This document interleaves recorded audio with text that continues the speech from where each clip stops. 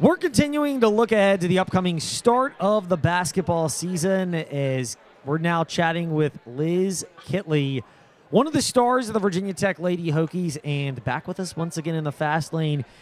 Yeah, what's the look? It's look like, I said star, and I don't know if you like that idea. Is that, do you not like that? It's just funny. It's just funny. No, it's good. It's good. We So- can roll with it. Well, okay, so we'll tackle that, though, to a certain extent. You've experienced success. You've seen the interest in Virginia Tech Lady Hokies basketball. I would presume from our perspective it's grown. I would presume you've seen that as well. Mm-hmm. Your role as a basketball player, for role models to your obligations to your teammates, how have you seen that evolve in a good way to help grow the game of basketball in this program? Yeah, I mean, I think, obviously when we get a lot of eyes on us and when we advance to a certain level of competition, there's a lot that goes on behind the scenes with media and social media presence and all that kind of stuff. So Coach Brooks kind of puts, me and Georgia and Kayla in this situation to represent our program to the best of our abilities, and I think with that comes a lot of responsibility. Because this media will be accessed by a whole wide range of people, and especially young people that are impressionable, and we serve as role models too. So it's been cool to have that opportunity and to make an impact on people. Liz Kitley with us here in the fast lane. We're looking ahead to the Virginia Tech Lady Hokies basketball season, and she's gracious enough to join us. Virginia Tech Lady Hokies basketball in particular. How much did last season's? I know you don't spend all the time focusing on last season, but how much did the journey last season, from your perspective, create a growing interest from the beginning of last year to the end of last year and even to now? Mm-hmm. I mean, I think, we started off with a lot of momentum as being preseason number 13, maybe I think it was. But, as the weeks continued to go on, we had our challenges. We lost a couple games that we shouldn't have lost. But throughout that, we were able to maintain our position, and I don't think we ever got below the 13 ranking, 13 or 14. So it was really cool to, as we sustained that level of success, we were able to also sustain a lot of attention, and our fans were really great throughout the entire season, and that really came to fruition when we hosted the NCAA tournament and we were able to sell out Castle 2 times. So that was incredible, and hopefully we'll carry over that momentum into next season and keep Castle packed.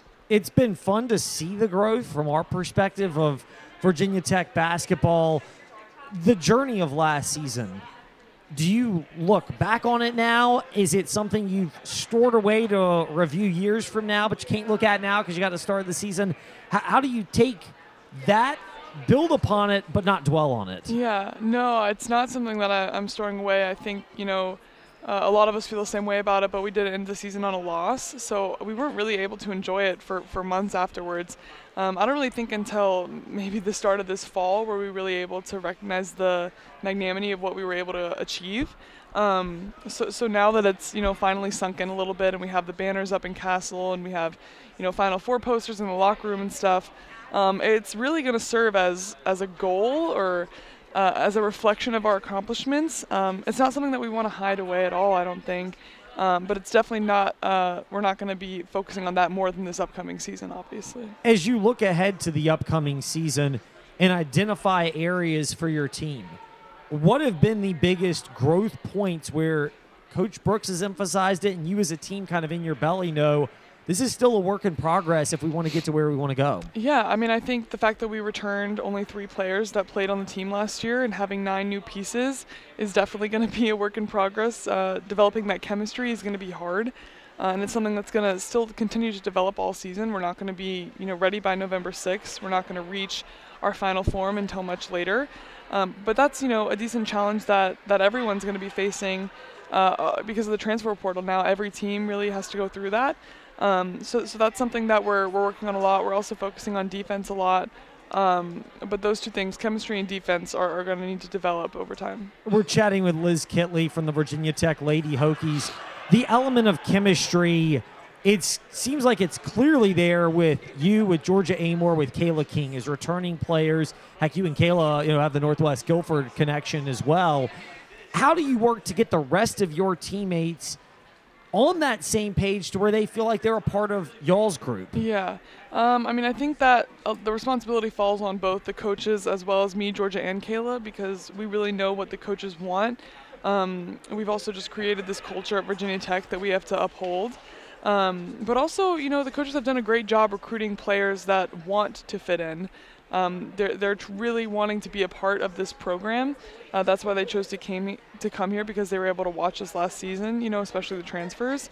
So now as they come in and their ears are open, we have to do a good job of showing them what we want them to do, and they follow suit. Liz Kitley with us here in the Fast Lane. We're looking at the upcoming season for the Virginia Tech Lady Hokies and the journey that awaits. Everyone knows about Game 2 of the season. Mm-hmm. I mean, heck, it's like right down the street from where we are here at the ACC basketball tip-off in Charlotte when you guys battle Iowa. Kenny Brooks, kind of acknowledged it. He kept referring to high point. How much of a focus is that for you as a player and for you as a team to not overlook that and kind of get caught napping, so to speak? Yeah, I mean, I think we're all so aware of high points being dangerous because of the way the game went with them last year.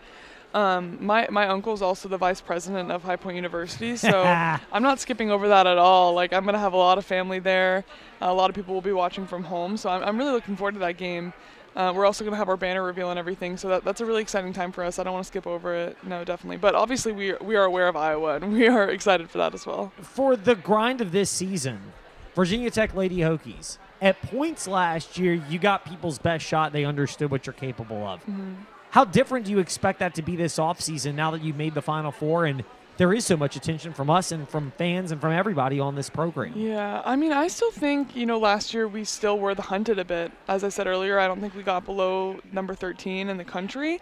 So we definitely did get people's best shot, and that resulted in us falling a couple times where we shouldn't have. So hopefully this year we'll be able to be more aware of that. But, at the end of the day, we lost 5 games last year, 4 games in the regular season. So our mindset did need a little bit of an adjustment, but, we still were able to be consistent enough to get to the point of having success. So hopefully we can take those experiences and apply them to this year. We're chatting with Liz Kitley and, of course, wrapping things up with her here in the Fast Lane from the ACC basketball tip-off as we chat now and look ahead to the upcoming season. The schedule. I mean, people have brought it up, and obviously it is what's in addition to High Point, Iowa, there's LSU, there's the strength of the ACC that all ties into that. Mm-hmm. Do you gain more clarity on how a challenging schedule now can help you budget, manage yourself, and prepare you guys for what you want to be, which is playing well come March? Yeah. Definitely. I think we did learn some lessons last year. I don't think our non-conference schedule was quite as good last year, but still we had a win at Tennessee, and that served a huge purpose to us, especially when it came to seeding in the NCAA tournament. So now I think we are very aware of that.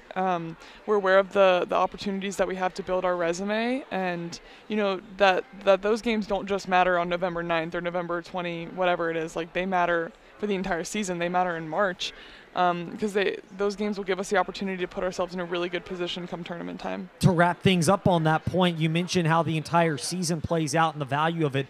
How much does it, maybe creep in the back of your mind, not more than one game at a time, but the fact that every game, regardless of the opponent, can play a role in what I would presume to be one of the objectives, which is you'd love to be a top 16 seed in hosting games in the opening round of the tournament. Yeah, we're so aware of that. I think all last season when we were waiting for our seed to be announced, we were, our schedule was just put on the screen every time. It was showing our losses, showing our good wins, our net ranking, whatever. Like, we know that there's a calculation to everything, and everything is considered when it comes to seeding. So now that we've kind of been through that and experienced it firsthand, we really know what goes through the minds of the people that pick the seeds, and now we know what we can do to put ourselves in a position to get a good seed. Liz Kitley with us here in the Fast Lane. Liz, thank you much for your time. Good luck and good health, and we'll see if you get bragging rights in the opener against High Point against family members. Oh yeah, that's a goal. Indeed, it is. Liz Kitley with us in the Fast Lane. Liz, thank you for your time. Thank you.